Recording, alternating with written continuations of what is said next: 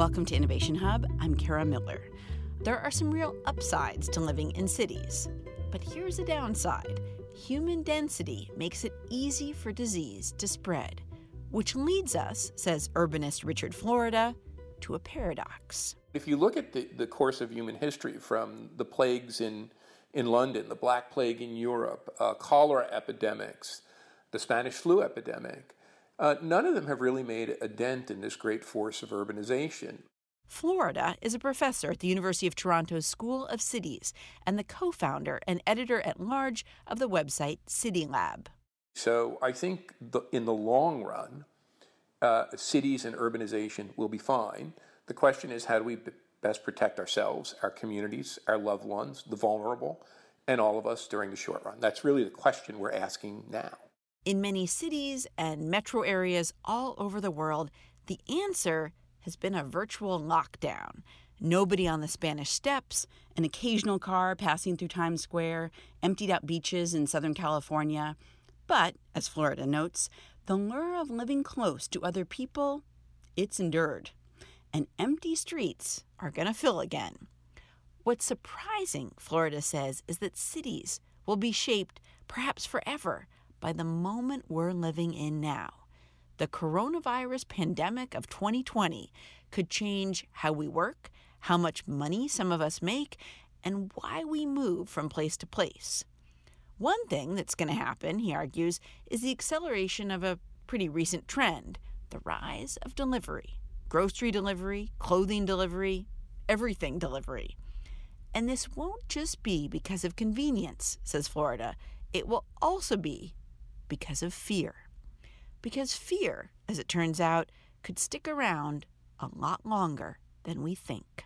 Certain histories of the 1918 pandemic suggest that it took several years until people felt comfortable going out in large gatherings. So we're all going to be worried. And here's the other thing. We've just completed and released, we did it in quick turnaround, a report for the Brookings Institution on how to ready our cities for the great reopening. Because after this lockdown, let's say it lasts a month or 6 weeks.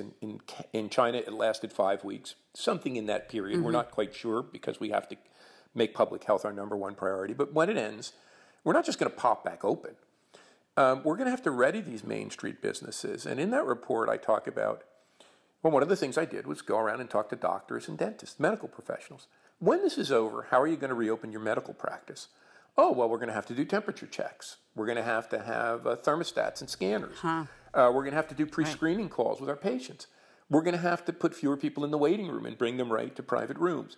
Now, you're not going to do that in a retail shop, but you see these images out of Denmark where there's circles painted on the floor. In retail shops and mom and pop businesses, restaurants, they're going to have to space those tables. So I think communities are going to have to set up not only funds, working with philanthropy, working with state and federal government, working on loan programs to help Main Street business survive. And not only in the short term, because business is not going to be up to normal when they get back and running. They're going to have SWAT teams and teams that can go in there and help those. Think about your hair salon, nail salon. You're not just going to go back in there for an appointment if nothing's been done.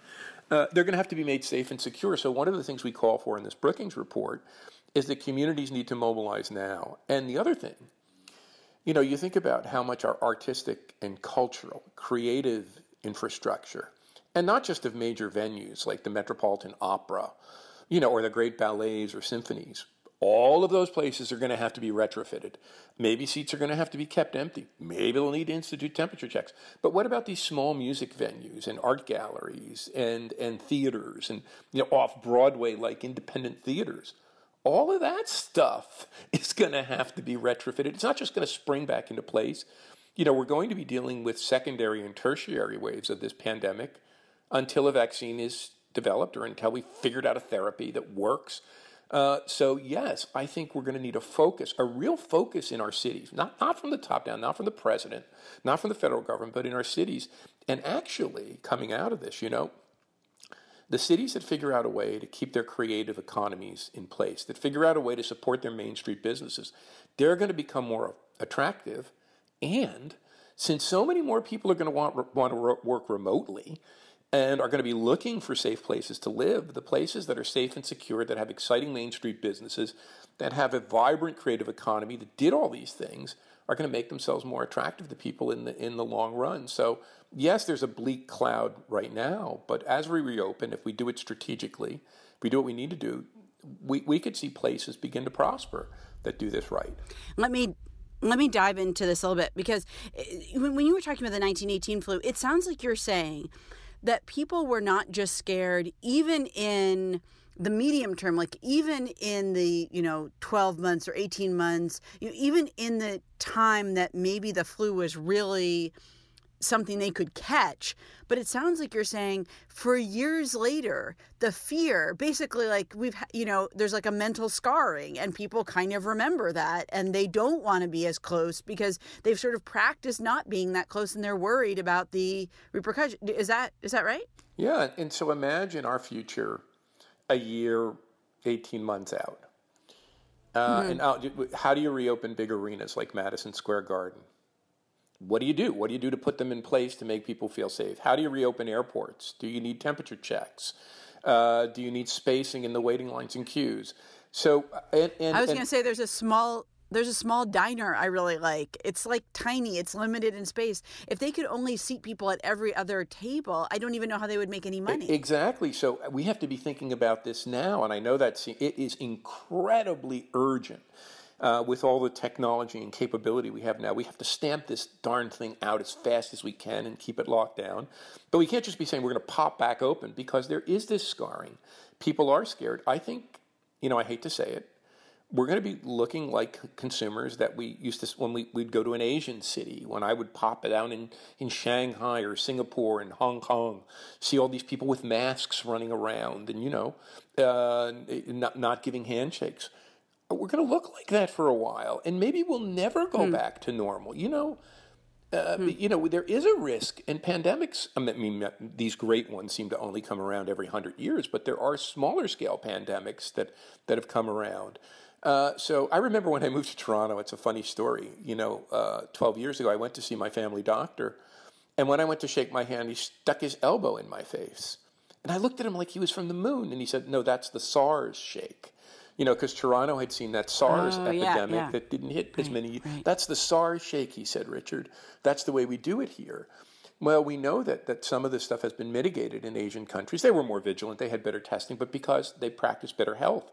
So I think we have to take this into account now. If we want our Main Street businesses up and running, if we want our local hair salon and nail salon and local diner, if we want our local coffee shop or our local music venue to reopen, we got to equip them with technical assistance. It's like the way we made our farms productive is we had an agricultural extension service that went around the country, 100 or 150 years ago, giving advice on technical and management and scientific assistance. Lord God, we've got to do that with our small businesses now so that they can reopen effectively. And I do think the other thing about taking the fear away, why are people so scared? People are scared not just they're going to catch the darn thing, but that we don't have enough hospital beds, ICU beds, and ventilators. If you made a guarantee with the American people that said we're going to mass mobilize to make sure you have an ICU bed and you're going to have a ventilator, and here I think what we're doing is actually pretty darn good. When you hear what Governor Cuomo was talking about in New York last week with the Army Corps of Engineers, outfitting the Javits Center, turning college dormitories into ICU beds, taking over hotels, and making ventilators. And then, because this is a localized outbreak, luckily we have a decentralized system of local initiative and state initiative with great governors like Governor Cuomo and Governor Newsom in California, really taking the initiative, great states. But, because these are localized outbreaks, not every place gets hit identically at the same time. So you can imagine moving around capacity, setting up capacity in dormitories and convention centers in different cities, moving ventilators around, mobilizing medical staff, recruiting medical students, recruiting college students, recruiting nursing students, bringing capacity where it needs to be as it is needed. So I think if we could guarantee people that they'd have the hospital care and the ventilator if they need them, they'd be a lot less anxious because they realize if they catch it, it'll be terrible. Well, it might be terrible, but they're not going to die. That them and their loved ones are not going to die. And I think that's the fear now, that we're not going to get the care we need if we catch the darn thing. You're listening to Innovation Hub. I'm Kara Miller. I'm talking with Richard Florida from the University of Toronto. He's also the editor-at-large of City Lab from The Atlantic. I wonder, one of the things we've seen in towns, in cities, all across the country and across the world, really, is that part of the frontline workers, when you think about who's indispensable during this pandemic, have strangely been, apart from, of course, doctors and nurses and ambulance drivers and so on, people who work in grocery stores, people who deliver medications, people who work in pharmacies, all sorts of things. They simultaneously are not paid that well. They don't really have health care, ironically, very often for the health issues that might arise. Does who is on the front lines, will that change in our view, and will we value certain kinds of people more? It has to.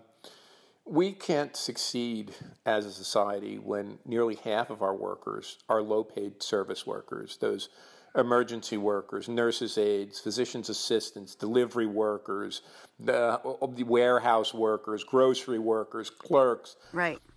Look, if we pay them a pittance, and, people have said this, maybe one of the contributors to spread was the fact that some of these people working in old age homes can't make a go of it on one job. So they're moving between 3 and 4 nursing homes. And look, we've got to protect our frontline providers. Our doctors, look at the heroes of the emergency rooms, of the ICUs, going in there without the appropriate protective gear. So number one, appropriate protective gear for everyone, and not just doctors and emergency providers, grocery workers, delivery workers. All of them need the gear they need to help us during this time and in the 12 to 18 months that are beyond this time till we get back to something approaching normal. They need to be paid for their work. This group of people, our heroes, deserve to be members of the middle class, and it will make our society stronger and more resilient. They'll buy more stuff. They'll demand more stuff. They'll buy more homes. It's just the right thing to do at every level. So, one of the things we talk about in our Brookings report is that in the medium run, developing strategies to upgrade the work and pay, health and safety, and provide the protections these workers need and the health benefits is critical to the long-run survival of our cities. Imagine if these people just said, no, I'm not going to take the risk anymore. Go fend for yourself. We couldn't function. So right. They are the heroes, right. And we need to, and I think we will. Do you worry that, if you were to just sort of come back in a year or two and look around cities, that there'd just be empty storefronts all over the place, restaurants that never could reopen, and, kids stores that never could reopen, and bars and theater venues and on, that just like the hit they took was just too big, and they were maybe too small for the government to track them down and keep them alive. I just wonder if you worry about that sometimes. So yes and no. I worry about the trauma to the small business owner who's put his or her lifeblood into making a business work, and the hit they'll take. And that's why I say in this Brookings report, cities and communities have to pull out every stop. Philanthropy, city programs, state programs, work with the federal government to provide them with loans and supports. I think it's not only business, it's the nonprofit community. The nonprofit theaters and the nonprofit music venues, the nonprofit arts organizations that work hand to mouth. How do we get them the support they need? But no, I don't think our cities are going to be emptied. What I worry about is the trauma to individuals. I think new businesses, new enterprises, new music venues, places will be reconstituted. I do think we'll have a breather, which makes these spaces more affordable. I said this in 2008. I said we're going to have a breather. We should take advantage of it. We should think about it, and we didn't. And then affordability became unaffordability, and housing prices and real estate prices skyrocketed. What I worry about more is this kind of hyper-materialism, shallowness, this hyper-individualism that seems to be a track we've been on for the past 20 or 30 years. I hope this snaps us out of that. I hope this hits the pause button there. I hope we can become a more civically connected, socially minded society. Not, Stephen Colbert used to say, in the old show, I got mine, Jack. I hope to God this Yeah. is something that gets us beyond that, and that's my big worry, that somehow, because we are so smart and our scientists are so good and our medical professionals will come up with a vaccine, I mean, that we'll forget this. And yes, city life will go on, but we'll go back. And to make up the point, to put the point on it, I said this before, the darn 1918 pandemic, which was horrific, which cost millions upon millions of lives, was followed by one of the shallowest periods in American life, the Roaring '20s, the Great Gatsby era, the thing that we point to as the Gilded Age that we were falling into. So cities survived the pandemic, but we fell into this as a country, this age that we're almost embarrassed about, the Roaring '20s. We look back at the 30s and 40s and 50s as the age we came together to build a middle class, to reward factory workers. So that's what I worry about, that as we get past this, we fall back into our old social routines and this hyper-individualized culture. Now, I'm optimistic that this is going to be our wake-up call. It's going to be a wake-up call for my kids, too. But I'm realistically optimistic because that's the pattern that I worry about. You know, I wonder just about millions and millions of people have been told work remotely, like not doctors, not sanitation workers, but a lot of people. A lot of people are working remotely who did not normally do that or did it maybe from time to time, but not as a matter of course. Does this change things, do you think, when we go back to work? Will as many of us actually go back to work? I should say, I'm talking to you from my closet, and you are talking to me from your house. So, you know, I'm speaking from experience here. So no, I think remote work and this semi-quarantine life is here to stay. Elements of it. I think that many people are going to find remote work to be more effective. That those silly meetings that are now physically dangerous, that take up so much time, are not warranted. You can do those via Zoom. That having giant conferences, maybe a lot of that can be done better virtually. A lot of education is going to move online. And I don't think just college education. Elementary schools and high schools are moving to this. I think many people are going to find that some of this stuff is done very effectively online. There's other stuff that's not done very effectively online. So, look, here's what I think will happen.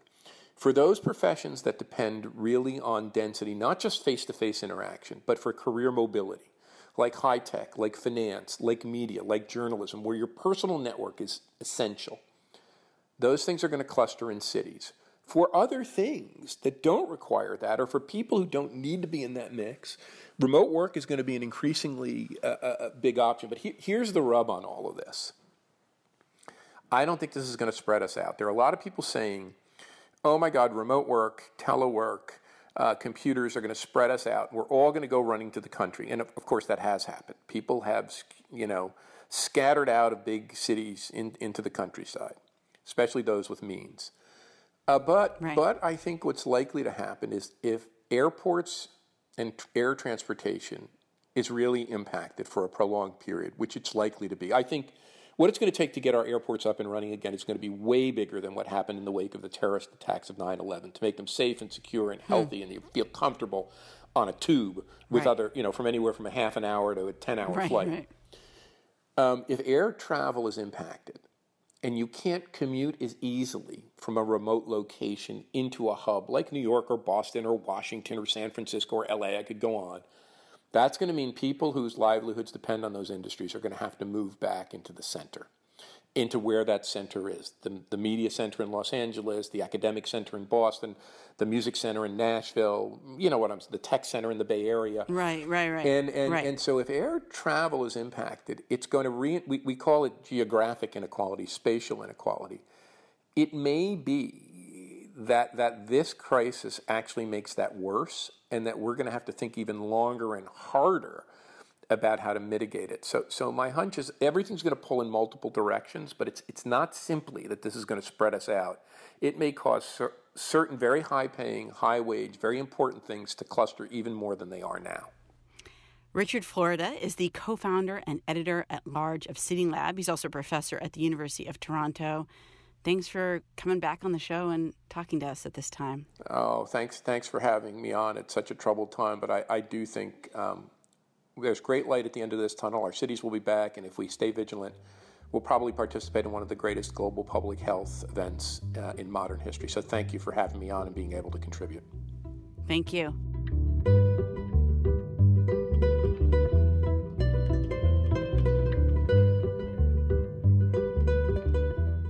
On our website, we're going to have a link to the Brookings article that Richard mentioned. It's a 10-point preparedness plan for communities, from pandemic-proofing airports to ensuring that local restaurants survive. And as I sign off here, it has obviously been a crazy, very stressful couple of weeks. So from everybody who helps put together Innovation Hub, we're now working from our closets and living rooms and our kitchen offices. We are sending the very best from us to you and your family. Until next time, from PRX and WGBH Radio, this is Innovation Hub.